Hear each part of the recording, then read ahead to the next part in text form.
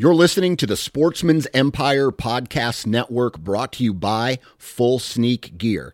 Check out their entire lineup at fullsneakgear.com. Also be sure to check out our entire stable of podcasts at sportsmansempire.com. New from Moultrie Mobile, the Feed Hub offers first-of-its-kind cellular connection and control for nearly any spin cast feeder on the market. When used with the Moultrie Mobile app, you can monitor feed and battery levels, run feeders on demand, receive alerts when feeders are clogged, and remotely adjust feeding times. The Feed Hub is ideal for anyone who maintains feeders.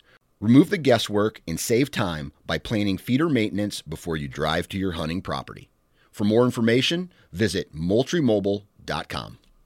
HuntStand is the most popular and functional mobile hunting app on the market. With a variety of base maps to choose from, satellite imagery that is updated every month, the ability to check the weather, know property information, and even catalog your trail cam pics, HuntStand even gives you the ability to import pins and location markers from other mobile apps. Visit huntstand.com or download wherever you download your apps. Enter discount code SN20 at checkout for 20% off.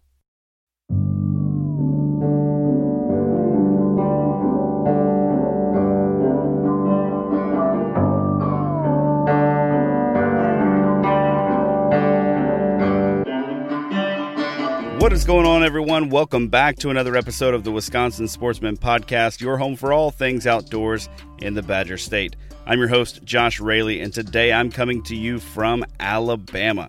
It is spring break for my kids, so we took some vacation time, made the drive down. We're hanging out with family for the next little bit, and it looks like I'm going to get to do a little bit of turkey hunting while I'm down here. We'll see. That is yet to be confirmed, but I've got all my gear in the back of the car just in case. But we've got a great episode in store for you today. I recorded this before I left so that I'd be able to keep the content coming your way even though I am out of town. A few weeks ago, I was joined by Matt Strime of Weathered Oaks Custom Calls for a good old-fashioned campfire chat, kind of, and Matt's company, Weathered Oaks, is a Wisconsin-based call company specializing in high-quality, handmade pot calls. Now, Matt actually let me get my hands on a prototype call for this year, and I've got to tell you, this thing is sweet. It very quickly became my favorite pot call that I own, and I own a couple of them from a few of the bigger names out there, and man, this one is my favorite by far. And I can't really say a lot about it, except I will say this: I really have been amazed by the versatility and also by the ease of use. My 7-year-old daughter can run this call, so that tells you a little bit about how easy it is to use. I cannot wait to get out in the woods with it this year. So if you're in the market for a new turkey call this spring, give Weathered Oaks a try. You won't be disappointed. You can find them on Instagram at Weathered Oaks Game Calls. You can also find them on Facebook, or they also sell some of their calls on freetoprowl.com. Now, before we roll the conversation with Matt, a few things to bring to your attention. First, this episode of the podcast is brought to you by Overwatch Outdoors, makers of the Transformer and Orion tree saddles. Overwatch saddles are made from all berry-compliant materials. The quality and craftsmanship is absolutely second to none, and the Orion saddle is by far the most comfortable saddle I've ever sat in. If you're thinking about getting into the saddle game this year, the time to get on that is actually right now. You want to beat the summer sales line that's going on, and you also want to be able to have time to get comfortable with your equipment and get really efficient with it. Mobile gear doesn't do you a lot of good if you don't know what you're doing with that mobile gear. So you want to get it now. You want to get good with it right now. You can head over to overwatchoutdoors.net, or you can check them out on Instagram at Overwatch Outdoor. Reach out. Jamie will get you set up and in the saddle that's right for you. Next thing, we really, really appreciate each and every one of you tuning in every single week. Our download numbers are just getting stronger and stronger. Your support means the world to us. Thank you, thank you, thank you. I cannot thank you enough. And we want to be able to lean into this a bit more. That means more content. It means better content. It means our time spent producing the kind of stuff that you want to see and to hear. And one way you can set us up to do that is by supporting us on Patreon. Every little bit helps, and each tier unlocks great patron benefits head over to patreon.com and look for the Wisconsin Sportsman today. And as always, thank you so much for listening to this episode. Now let's jump into the conversation with Matt Strime. All right, joining me for this week's episode of the Wisconsin Sportsman Podcast is Matthew Strime with Weathered Oaks Game Calls. Matt, what's going on, man? Hey, how's it going, man? Going pretty well. It's a Friday night. It's kind of late. The kids are in bed. I've got a drink sitting here in front of me and getting ready for a little bit of a campfire round table kind of thing here. Sounds like a plan. I got a cocktail myself. Yeah, well, I wish we could have done this in person. I've had a pretty busy schedule when it comes to recording here lately, and so I just wasn't going to be able to make it work in a timely enough fashion. And I wanted to make sure to have you on with plenty of time before turkey season. It seems like folks here in Wisconsin and across the country are getting pretty fired up about turkey season, and as I've been talking with other people in the hunting industry. It's been really interesting. They started to say, the end of April, basically interest starts to shut down. A lot of folks have moved on by then. They're catching smallmouth or something like that by then. So anyway, wanted to have you on sooner rather than later. So let's just kick it off though with a little bit of general sort of hunter profile stuff. Why don't you tell me a little bit about who you are, what you do, how you got into turkey hunting, that kind of stuff. Well, pretty generic. We're from Wisconsin. Almost every family that I knew grew up hunting. So I got into deer hunting at a young age. Didn't get into turkey hunting until a little later in life. And once you start, you hear the first gobble. Man, we got hooked. And ever since then, we started cranking it out. I can't even give you a year when we did. But it's one of those things. Hunting in Wisconsin seems to be a pretty long-lived tradition here. Yeah. What part of the state are you from? Southeast Wisconsin. Born and raised here. Grew up south side of Milwaukee, and then live up in Port Washington now. So. Okay. Is that where you do your hunting? I do hunting, southeast Wisconsin, and we got some land we hunt up north too, national forests and stuff like that. So. Okay, good deal. What about for turkeys? You hunt that far north for turkeys, or? I usually don't. Okay. Southeast Wisconsin is where it's our bread and butter. You got egg fields, a lot of public land, small chunk public land. That's where we do a lot of our hunting down here. So, Gotcha. What types of properties are you on? Are you focusing mostly on public, private? You got a mix of the two? How's that working? So for turkey season, I utilize a lot of public land. I have private chunks, some farms that I hunt, and we have a lot of MMSD land around here. I'm not trying to give away all my secret spots, but people can figure it out pretty easy. Sure. But yeah, we do a lot of MMSD land, smaller tracts, anywhere 10 to 40 acres. But turkey hunting, it's, kind of a run and gun game. It's same with properties too, as jumping properties. So how did you go from turkey hunting as your pastime to starting a company that makes turkey calls? I'd like to say it's how most people start companies. I didn't want to buy one, so I thought I could make it. Okay. All right. That's fair enough. So we made I'm sorry, go ahead. No, you're good. I was just gonna say, all right, so tell me about the birth of this first call, and I gotta know, how did it sound? The first call looked decent. It didn't sound great. Okay. But how it came about was one winter, me and my business partner, I wanted to buy a new turkey call, and I saw some prices that were up there, and I was like, man, I'm pretty sure I could make one of those. And we went about it the complete wrong way, used a router and, overcomplicated the heck out of it, and ended up with one pot call with no soundboard. And needless to say, it kind of looked neat, but it sounded terrible. Oh man, what was the surface on that first one? I'm sorry, what was that? What'd you use for the surface? Slate. It Okay. was strictly slate, no soundboard. Had giant holes in the bottom because I thought it looked cool, and struck it, and it sounded like garbage. So did you use it though? Nope, I did not. Okay. We had we had already realized that it wasn't going to sound the best, so we had made another batch a different way. Okay. Left that one as like the original number one, and kind of went from there. Gotcha. How'd you learn to make the first ones? Did you just take some and like look at them and say, this is what I'll do? Or was there a lot of research involved? There's a little research. A lot of it was we had some chunks of wood and kind of decided to just go with it. I got to say, that's like the most Wisconsin thing I've heard all day. Like, how'd you make that turkey call? Well, I had some chunks of wood, and I decided to just go with it. Yeah, it's kind of sounds like some backwoods stuff there, but man, good stuff. And you guys are sticking with slate calls for now, is that right? Yeah, we do slate, we do glass. We're branching out into some aluminum pot call stuff, but mostly pot calls. We're going to do some prototypes this year, some deer calls and etc. But our bread and butter are the pot calls. So yeah, good stuff. So tell me a little bit about the evolution. How'd you go from that very first call to kind of where you guys are today? How long was that, first of all?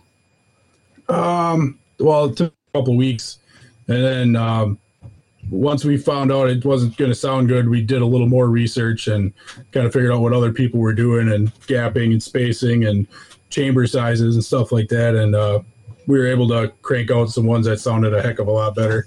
Okay. But yeah, it probably took a couple months. We started in the winter, and we had our first probably 25 made for before turkey season. So okay, nice. And you guys are cranking out quite a few now. Yep. Yeah, we try to. We still have day jobs, so we try to keep it, at 75 to 100 calls we make a year.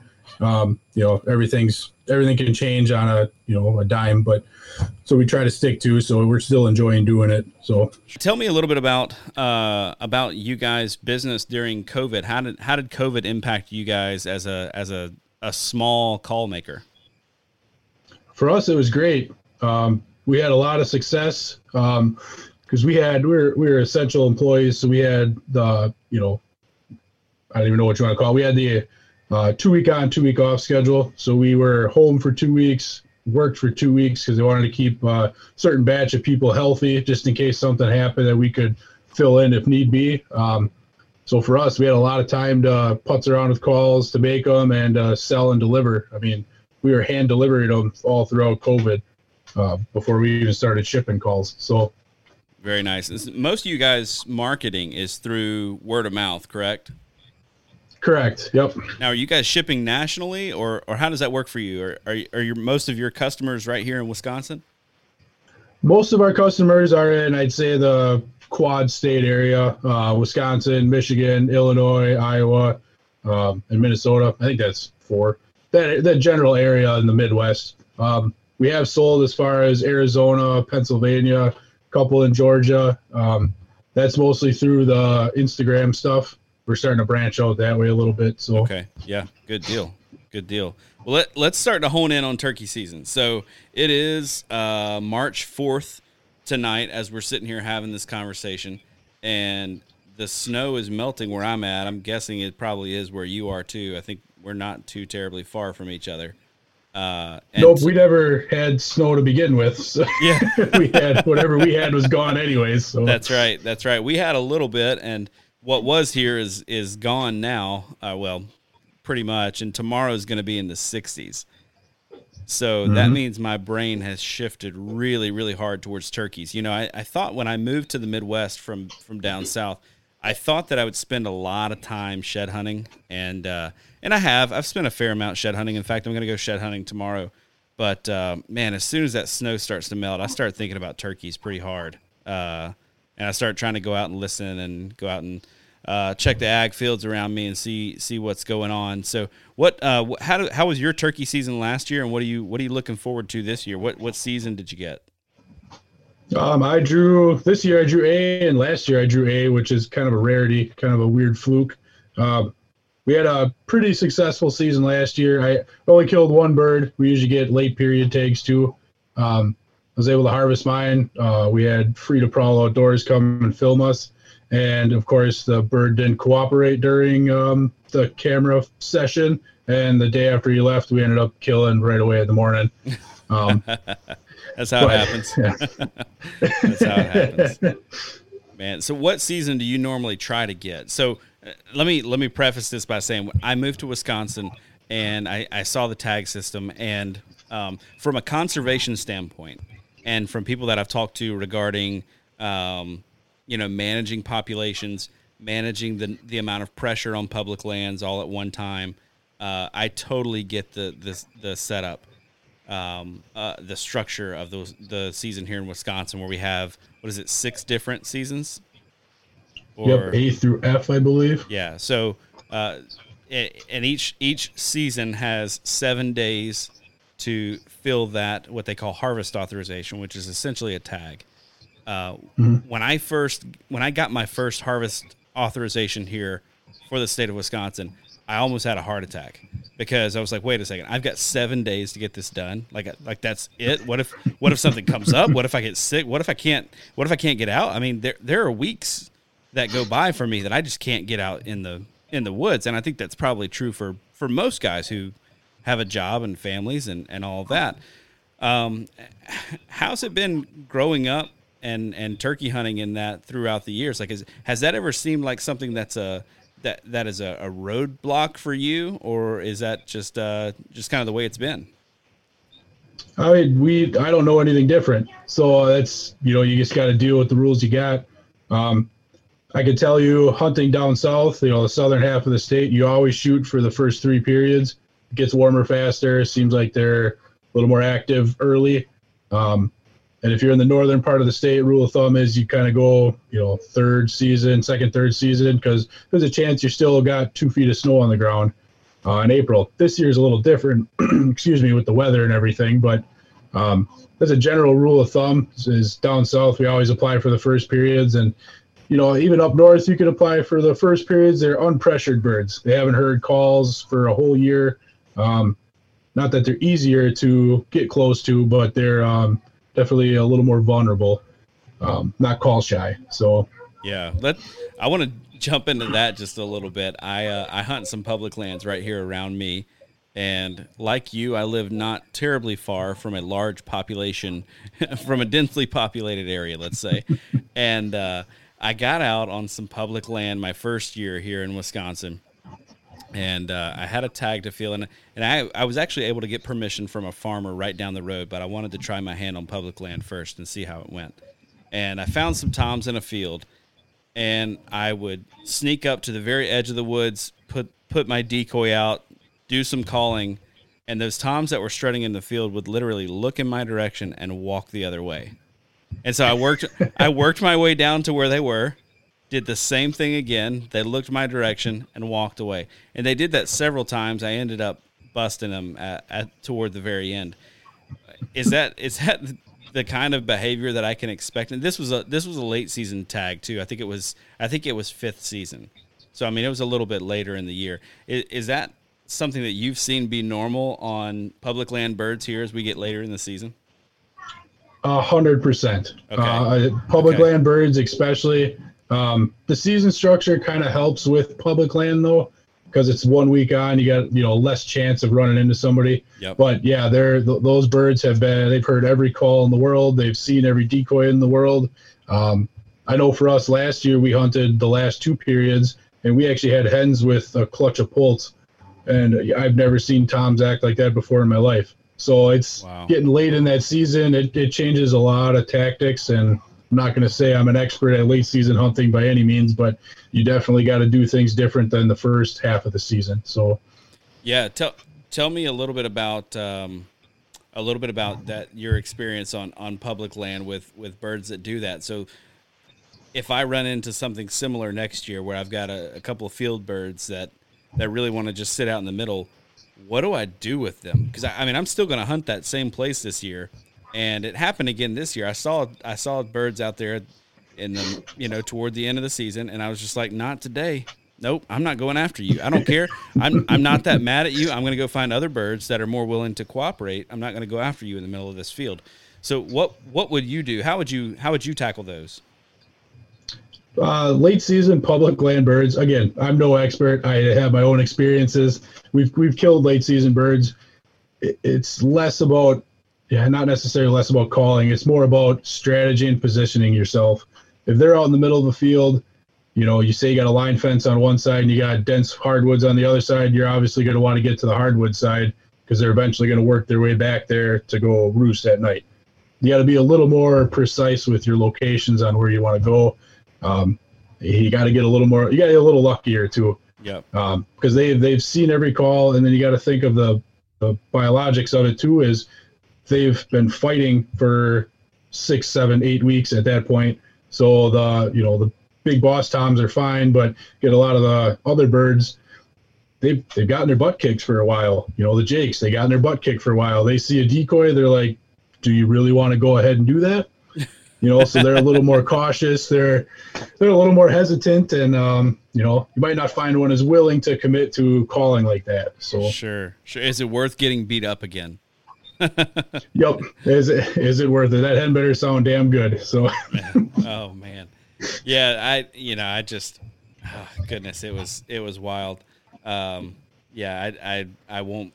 I'm going to go after so this field, every year that I've been here now in Wisconsin, this field has had birds in it early in the season. And then there's a time period where it's like they just abandon it because it gets pressured pretty hard. But then by the end of the year, they're back out in it. But I think they're very, very difficult to call or decoy in at that time of the year. And so this year I'm going to hit it really hard early season. I think I'm going to take my daughter out there for the youth weekend. And then I'll probably leave that alone and just let them have it after that. So, but hey, it's the beginning of March. When does your turkey scouting start, and what does your turkey scouting look like? I was listening to or was watching a video on YouTube the other day, and a very prominent turkey hunter on YouTube basically said, I don't even like to scout for turkeys anymore. I look at a map and I think turkeys would be around right here, and I go out in the woods and I listen and I go track them down. Where are you at on the scouting scale? Are you doing a lot of scouting this time of year? Accidental scouting, going out shed hunting. We pulled, our gun deer stand stuff down last weekend, kind of just see where tracks are and everything. But to be honest, they're still kind of flocked up. They're not necessarily in their spring patterns at the moment. So I mean, when I go scouting, it's not to find birds. Properties look good. They're going to have birds on them. I early season scout public land for spots to set up. So I'm not trying to find a spot in the middle of the dark. I want to have a couple of good spots lined up that if I come in and we hear some gobbling, we know we got 3 spots, farther to the east that we can set up on those. I'm not necessarily scouting birds per se. I'm scouting locations to hunt. Okay. So you're scouting setups. Gotcha. So what does your style look like then? And it may differ from public to private. And if it does, kind of dive into that a little bit.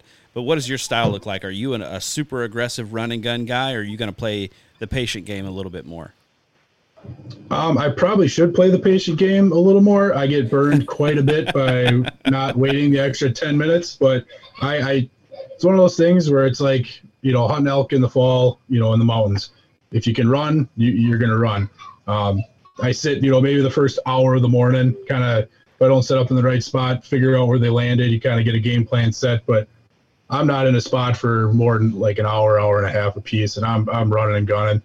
Just you feel like you're accomplishing more. It could burn you sometimes, but we've done quite well on, run and gun tactics. So yeah. I got myself in quite a bit of trouble last year. I was, I'm still learning how to turkey hunt. I haven't been turkey hunting for very long, and trying to implement a lot of run and gun tactics. And what I was getting into is I would get within sort of that bubble of a bird, 100 yards, and I'd get a bird to gobble, or I would lay eyes on him, and I wouldn't see him for 15, 20, 30 minutes, and I would assume the bird's gone.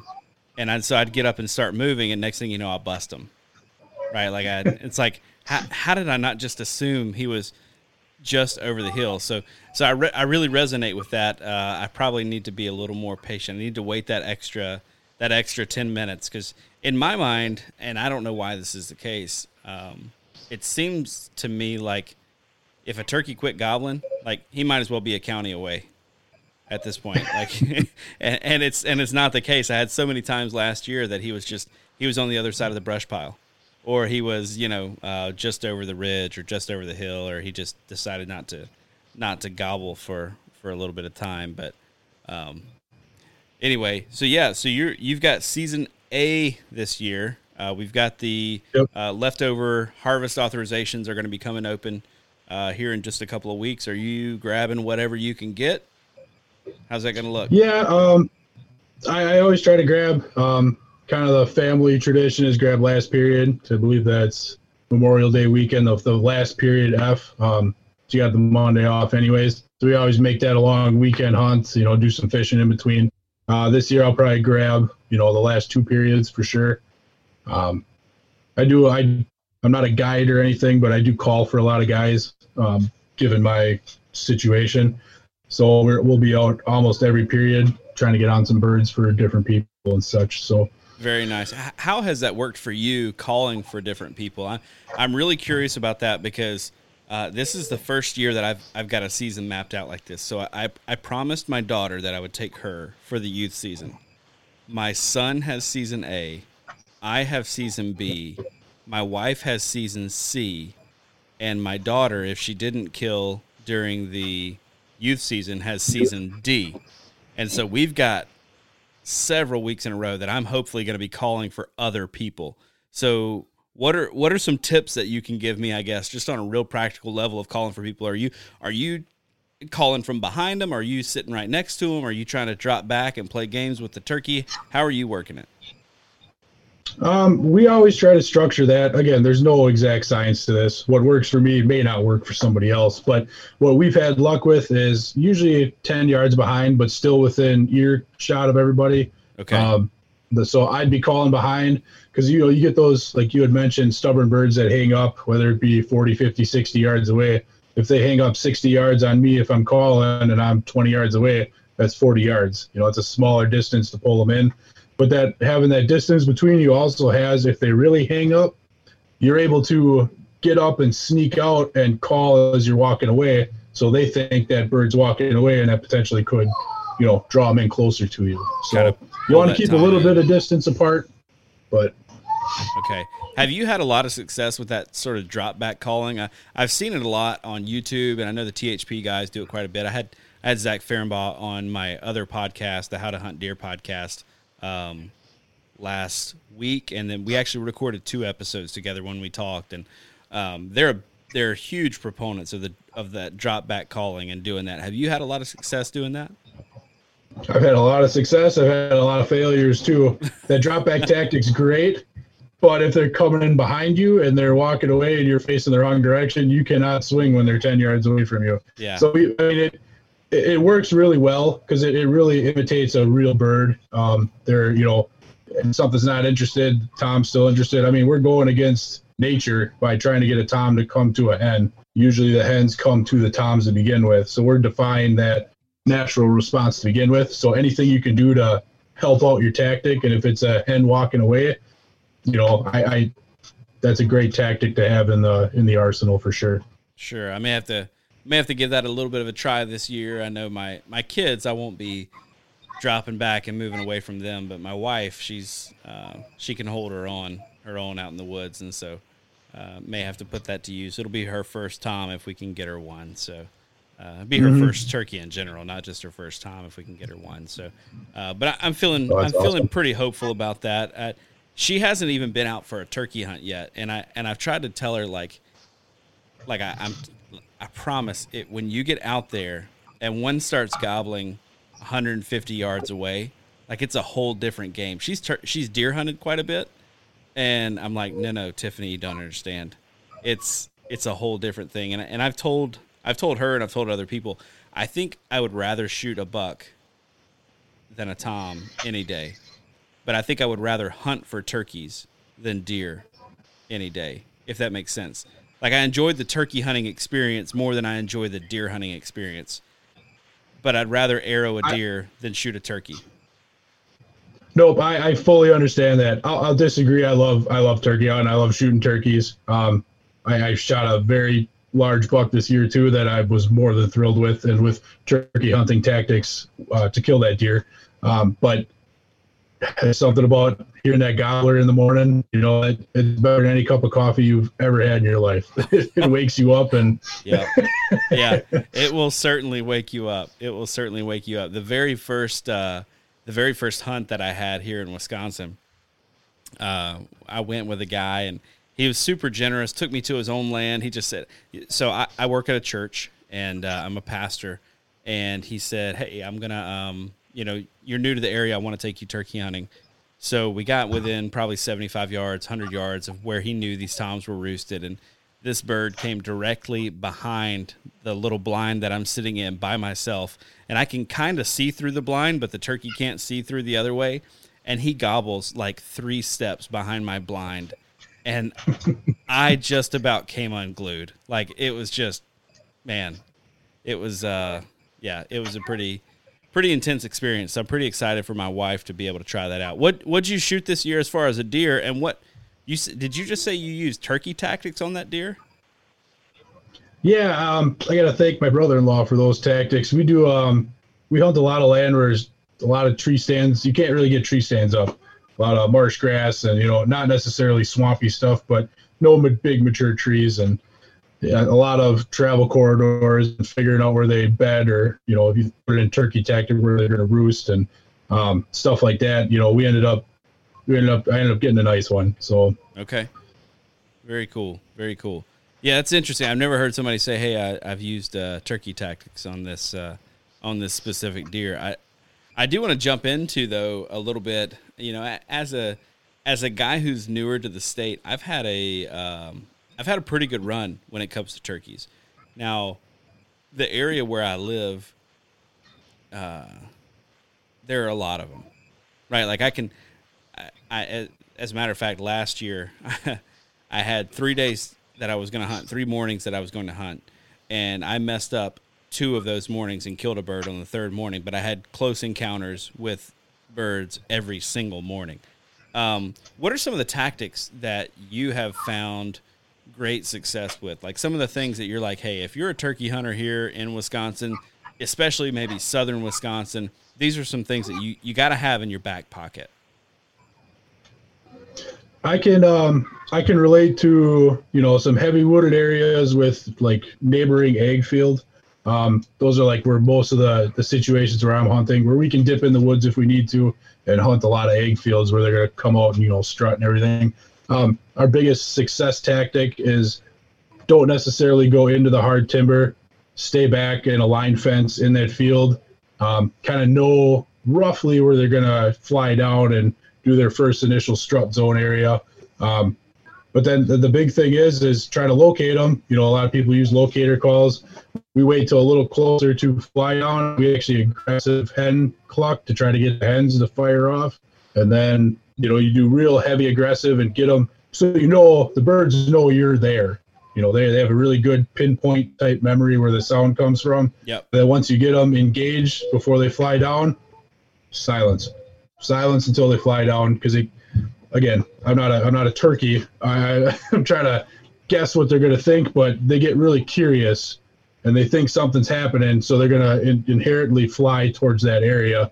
And when you get real aggressive and stop and you don't respond to them at all, period, they seem to come in a little quicker right off the get-go. That's our big go-to tactic, and obviously it doesn't work all the time, but that's usually where we start, and then we kind of branch the day off from there. So interesting. Are you guys using decoys when you're doing that? Depending on the season, we use decoys more early season, more for the fact that they haven't really seen anything yet. Later season, say we use 3 or 4 decoys in the early season, we'll taper it down to a hen, a feeding hen in the later seasons, or nothing at all. But if you're hunting a field edge or a crop field or an ag field, you got to have something out there, because if they poke their head through the woods to look in the field and they hear a hen, and they don't see anything, they're not going to come out. Sure. They're not going to investigate more. They're going to say, "Oh, yep, I hear something, but I don't see anything." They're going to go right back in the woods. Yeah. So it's that balance act of something non-aggressive, usually like a feeding hen or just something they can lay their eyes on. That's we kind of like to go. And to be honest, carrying 1 call is easier than carrying 10 calls, or 10 decoys. So. Oh yeah, for sure. So, have you listened to the Spring Legion podcast? I have not. Okay. So there's a guy, the host of the Spring Legion podcast, Hunter Ferrier. He's real big on, he talks quite a bit about 2 different kinds of turkey hunting. One where you're trying to sort of elicit a bird's curiosity, and the other where you're trying to persuade them to come in. And he talks about those almost like they're 2 different kinds of hunting. And the persuading side is going to be heavy on calling. It's going to be, going to use decoys. Possibly even going to use Jake decoys or male decoys, that kind of thing. Whereas the curiosity piece is kind of more of what you've said, like I'm going to be quiet, going to be patient, going to get that bird sort of looking around, trying to figure out what's out here and where it's coming. But yeah, I hunt some areas that are they're basically all ag field, with a couple of little strips of timber running around them. So if I don't use a decoy, I feel like I'm out of luck. I feel like it's probably not happening for me. You got a chance, but most likely, I mean, if you're, say you're looking for something, you hear somebody yelling, you poke your head out into a parking lot and don't see anybody, you're going to turn around and walk to the next parking lot, even though someone could be yelling out there. It's kind of a little analogy for it, but. Yeah, for sure. Well, I wanted this podcast episode to be a little bit of a kind of a BS session, kind of a sitting around the fireplace. I wish we could sit around a fireplace or sit around a campfire in person, but can't do that. So one of the things that we would probably do, though, if we're sitting around a campfire, is to talk about maybe your favorite turkey hunt, or maybe a turkey that has haunted you, maybe one that taunted you for multiple seasons. And I've got a little bit of a story that I'll share with you and kind of hear maybe how you might have killed this bird otherwise. But anyway, what's one of your favorite turkey hunts, or maybe a turkey that tormented you? I got stories for each. So let's do both then. Let's do both. We got time. We'll do probably the coolest bird, and it was the one we actually shot last year. I've had a lot of cool turkey hunts. I was able to harvest the bird first period with my brother-in-law, and we had hunted a couple of times, roosted. Just couldn't get them to commit. We went to the far other side of the property where we heard some gobbles early on. Couldn't get anything to commit. Actually had a coyote come running through, which I tried to pull the trigger on and had my safety on, and he saw me move. So I didn't get that. We went to another side of the property, and actually, I hate saying this, but it was private land we were hunting. We actually pulled toms off of public land. It was just one of those situations where we could hunt the public land, but we were on the private land on the backside. And we saw these birds driving down the road, 2 black blobs in the field. We actually called from the truck just to make sure they were birds. And once we saw them gobble back and kind of look our direction, we threw the truck in park, ran, 60 yards in, set up where we thought they might come in. And in a matter of 2 minutes, we didn't hear anything. So my brother-in-law was sitting behind me 5-10 yards, and we were sitting there waiting. We thought it was going to happen real quick, kind of some thicker cover. And I look over to him, and I'm like, what happened to him?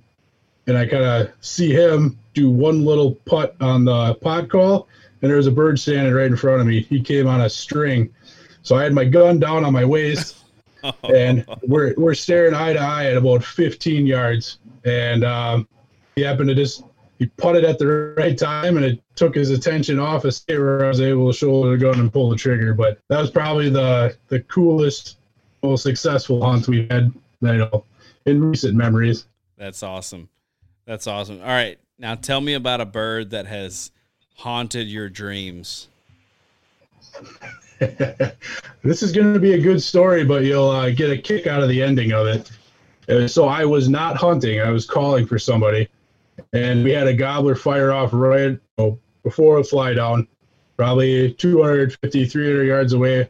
I must have called to this bird for 45 minutes because it sounded like it was coming in on a frozen rope. I told the guy, get ready, he's coming.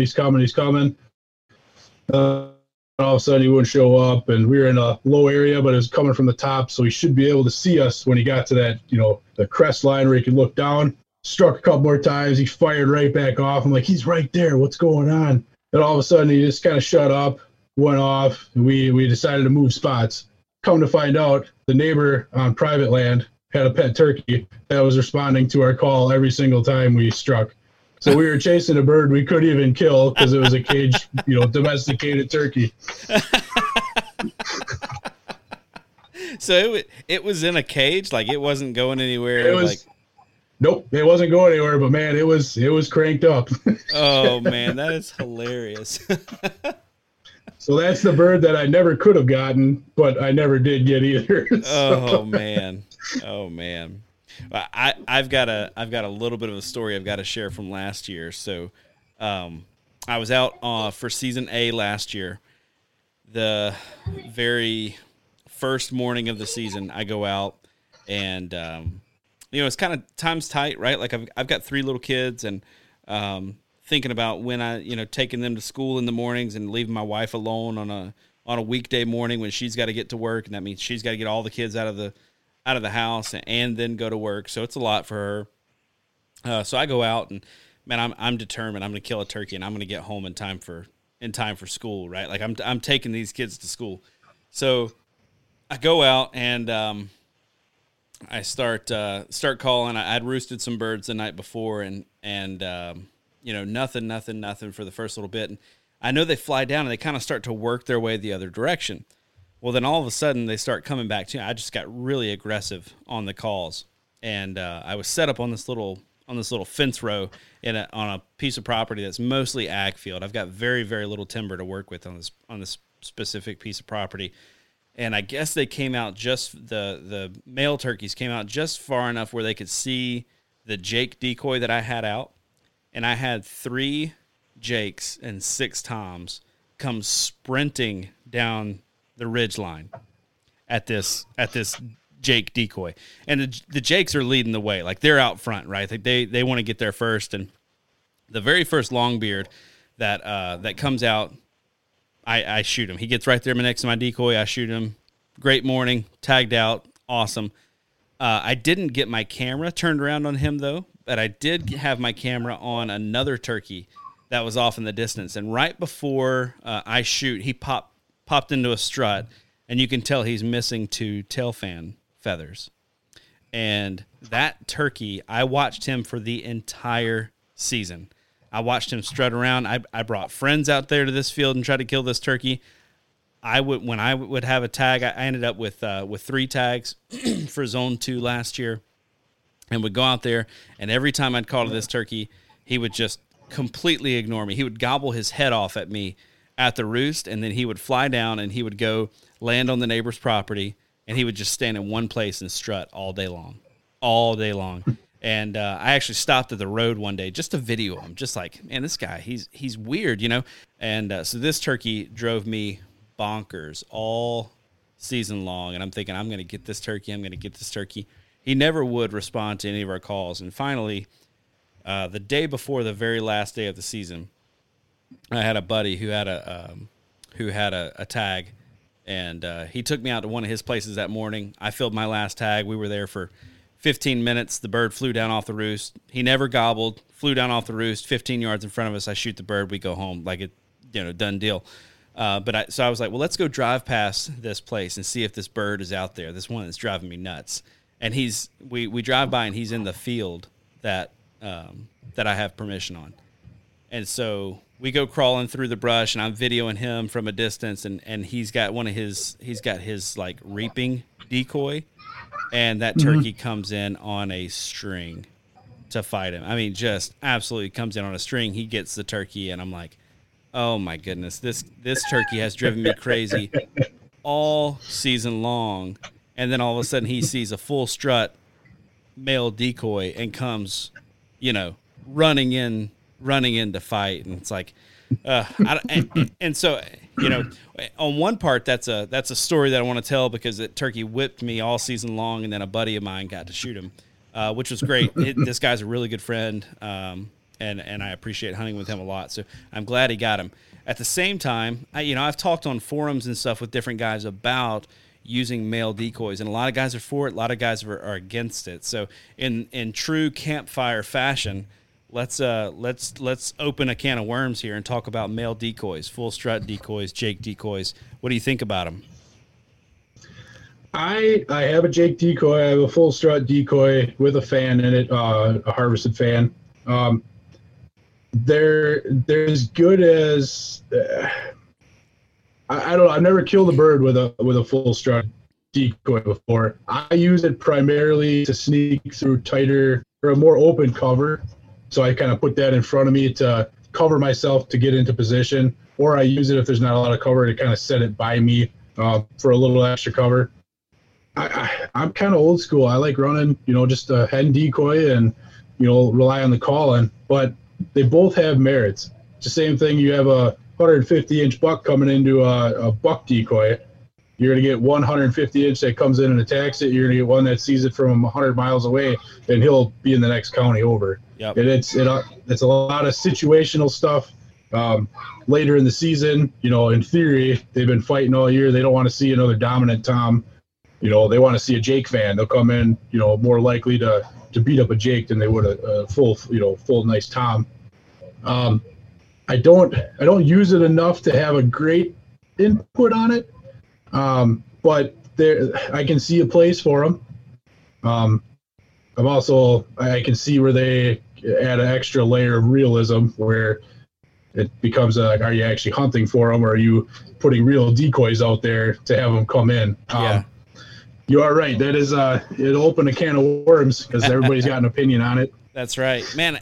I've seen it on some forums and stuff where people talk about Jake decoys or they talk about full strut decoys as though if you just use them, it doesn't matter.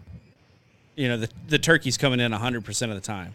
Like they talk about it like it's like, basically the turkey has no option other than to come in. And I get that there's, we're taking advantage of something that's hardwired into them. But man, some of the purists that are out there and not knocking their position at all, but just saying, like I've seen, reaping decoys, and I've watched toms turn around and run the other direction, and not and it not be the magic sauce that so many people think that it is.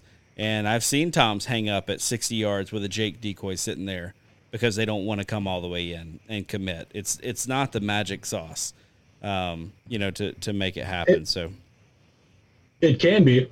Oh, it obviously yep. works. There's a lot of, and you got to remember, you only see the success videos. That's right. People aren't going to post failure videos. There might be 200 failures to that one success. I try to, again, no expert at turkey hunting. I have a lot of experience turkey hunting, but I try to equate it to a human. If I've been getting my butt kicked all year long, am I going to run into a hen and a Jake, or am I going to run into a hen by itself? I don't want to fight. Near the end of the season, they're sick and tired of it. Whether that's right or wrong, it works for me. You get more minimalist as the season goes on. And then as for the purist aspect of it, it's how hard do you want to make it for yourself? Yep. You have these tools that are legal to use. I do not knock anybody for using them. They're legal to use. But, it's what you feel good about using, Yep. That's what it comes down to. Yeah, absolutely. And, oh, goodness. I'll probably get an email or a nasty comment on social media for this. The same guys who don't want to use a full fan or a Jake decoy or something like that are the guys that are going to load some 3-inch TSS into their 12 gauge and shoot that bird at 55 or 60 yards, and it's like, well, it's like, yeah, but you didn't use a fan, but boy, you sure reached out there and touched him. But anyway, and like my experience with this, with reaping one last year with my buddy, or videoing him reap one, we stopped at another field and there were a group of 3 toms out there and they had a hen with them. And when he popped out with that, they all turned and ran the other direction. So I don't know if there was a boss tom in the area that they didn't want any part of or what it was, but they saw this decoy. They did not want any part of it.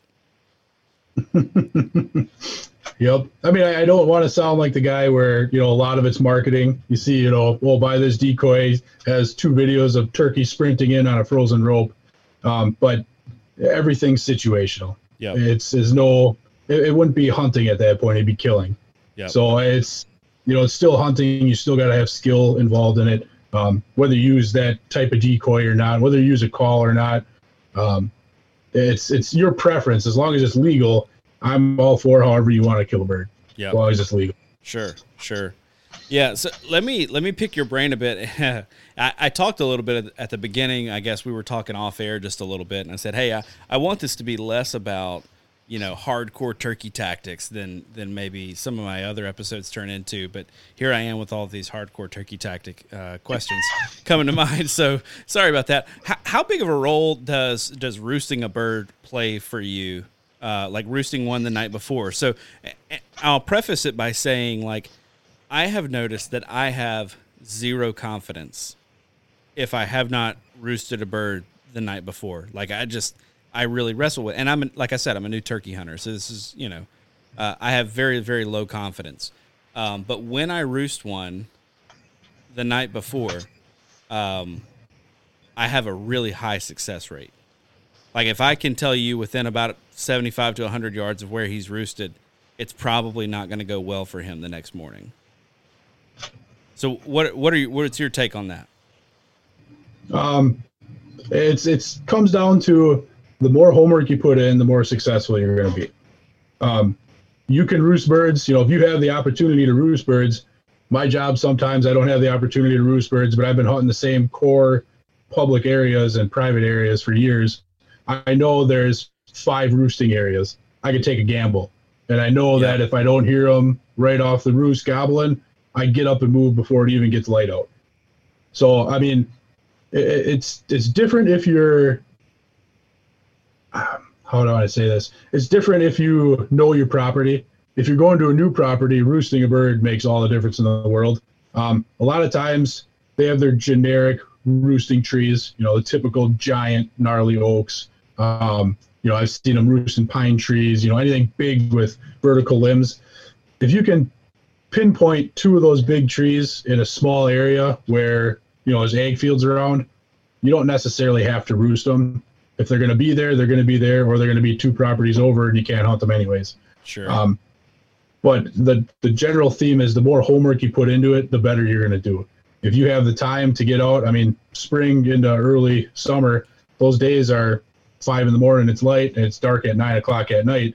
That's a long day. Mm-hmm. If you want to watch them roost at 8:30 at night and have the opportunity to for the next morning, go right ahead. It's only going to help you out 100%. So yeah. I gotta say, man, those spring days, I'm really, really looking forward to them. I can't wait to get out in the turkey woods again. But the days get so long. My goodness, so incredibly long. I mean, especially if you're going to try to hunt, if you're going to try to catch them off the roost in the morning, or you want to try to go roost them that evening as well. I mean, you're putting in, basically 16 hours. Yeah, I mean, my goodness. And a lot of times last year, I would go out in the morning for the first, 4 hours of the morning, and I would make sure I could get out in time to go roost birds in the evening, and I would work my normal work day in between, and I was about dead after about a week of that. I mean, it almost put me under. Oh yeah, it wears you out. We're really excited for turkey season, especially with all the calling and seasons that we end up, calling and hunting in. And we are so happy when June comes around, because we can just take a week to take a nap. So.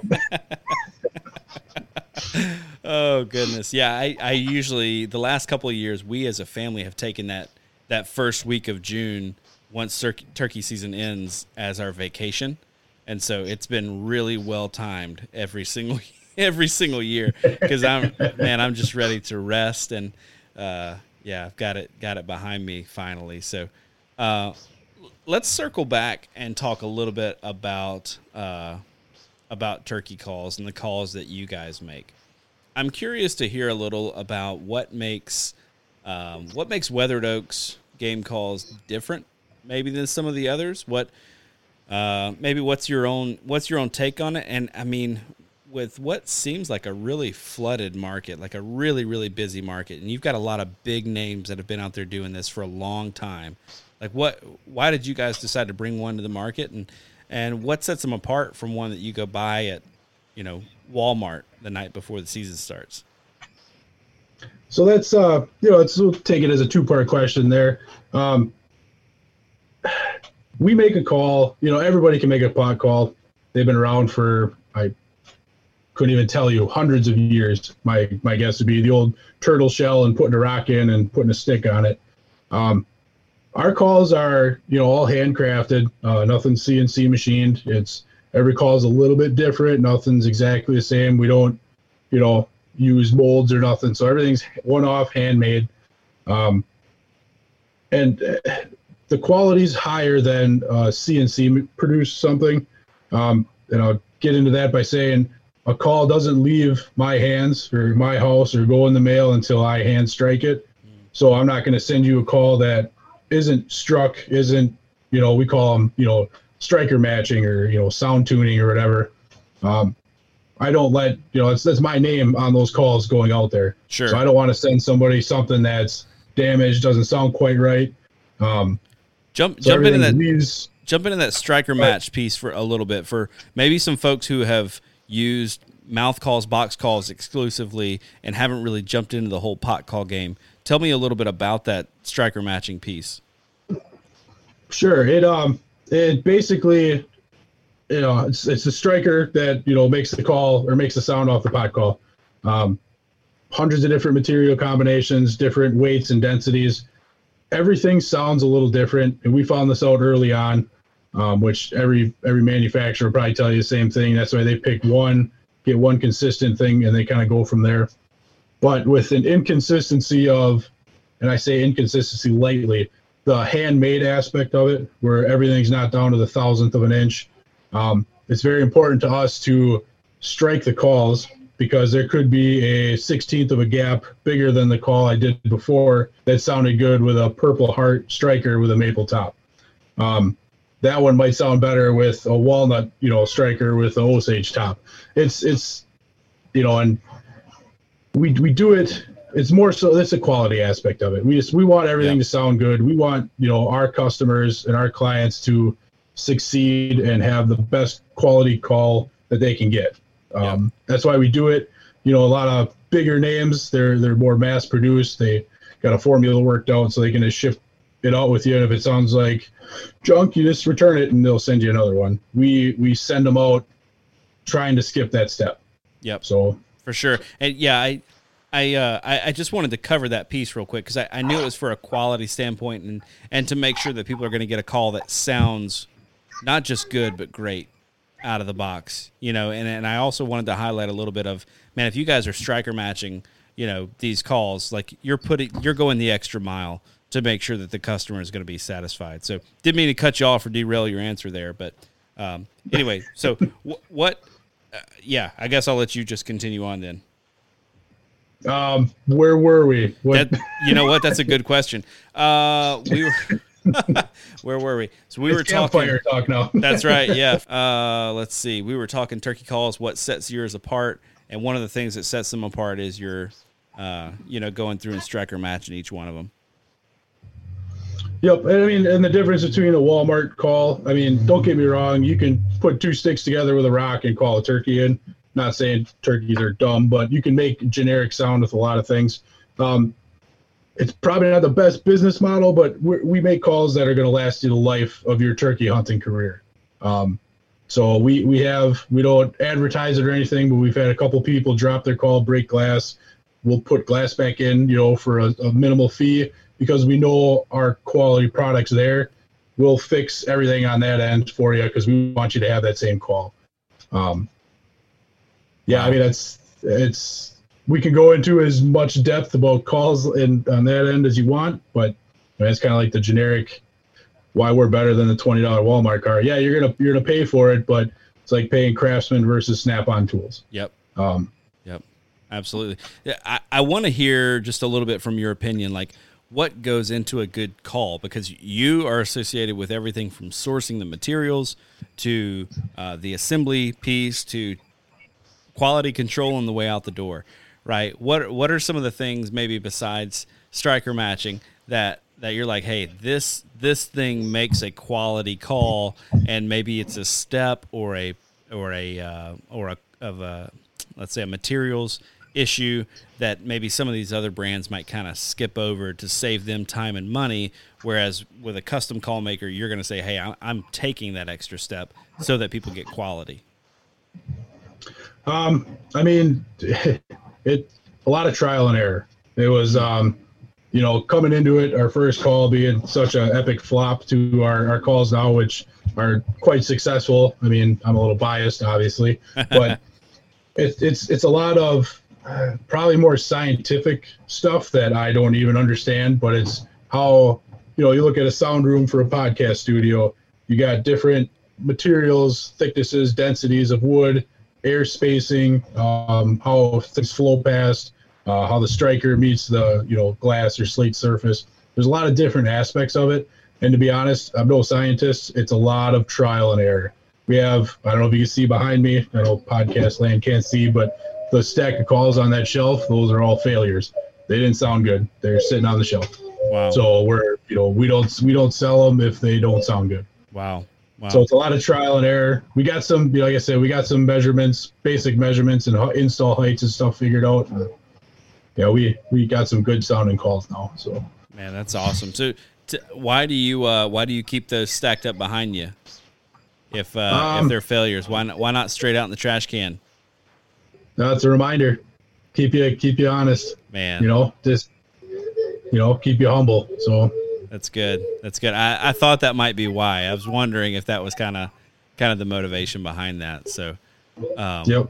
Well, man, we're coming up. We're a little over an hour at this point of recording, and I want to be mindful of your time. I know you got kids or have a kid, and your house is full of other kids at this point. So, how can folks find Weathered Oaks game calls if they want to try one out this spring? Sure. Yeah. We do Instagram and Facebook. You reach out on either one of those platforms. We do not have a website yet. Like I said, I'm not the most social media tech person in the world. We're working on that for this fall. We're going to have a website up and running. Basically reach out on either one of those platforms, or we actually sell some calls with Adam from Free to Prowl Outdoors. We have 2 of our lines on his website, which you can directly purchase. And you're never too late for the game. We have a little bit of stock built up, and but yeah, we're wrapping down production now. We're starting to look into some grunt tubes and stuff, starting to produce those for fall. But there's still, reach out and we can do anything from our stock items to a custom call. I had a customer reach out today that had some sentimental meaning of wood they had from their grandfather and asked if we could make a call out of that chunk of wood. And he's a little nervous to ask, but I said, hell yeah, that's awesome. Yeah, I love making memorial calls, and that you trusted me with that sort of stuff is kind of humbling. It's really neat. What an incredible opportunity to take something like that from somebody. But also, I feel like that would be super nerve-wracking for me. Oh yeah, I'd be pretty nervous about that one. But yeah, I think you guys are good at what you do, and I've appreciated striking up a friendship with you on Instagram and getting to chat a little bit over text message and phone call, and glad to be able to highlight turkey calls made right here in Wisconsin, just down the road from me. So I really appreciate you taking your time to come on the podcast. We'll definitely have to check in again as we get closer into turkey season. I know one of the things that I want to be able to do is to have little quick check-ins with folks around the state that I know are hunting and just saying, hey, what are you hearing right now? What are you seeing right now? What's the season looking like where you're at? Are they on fire, or has it been a slow week? So you're definitely somebody I'm going to be calling. I'm just going to call you. You don't get the option. Other folks get the option of whether or not I'm going to call them. But now you made the mistake of giving me your info. So awesome. Well, man, thanks for your time. I appreciate it so much. Have a good evening. Sounds good. You too.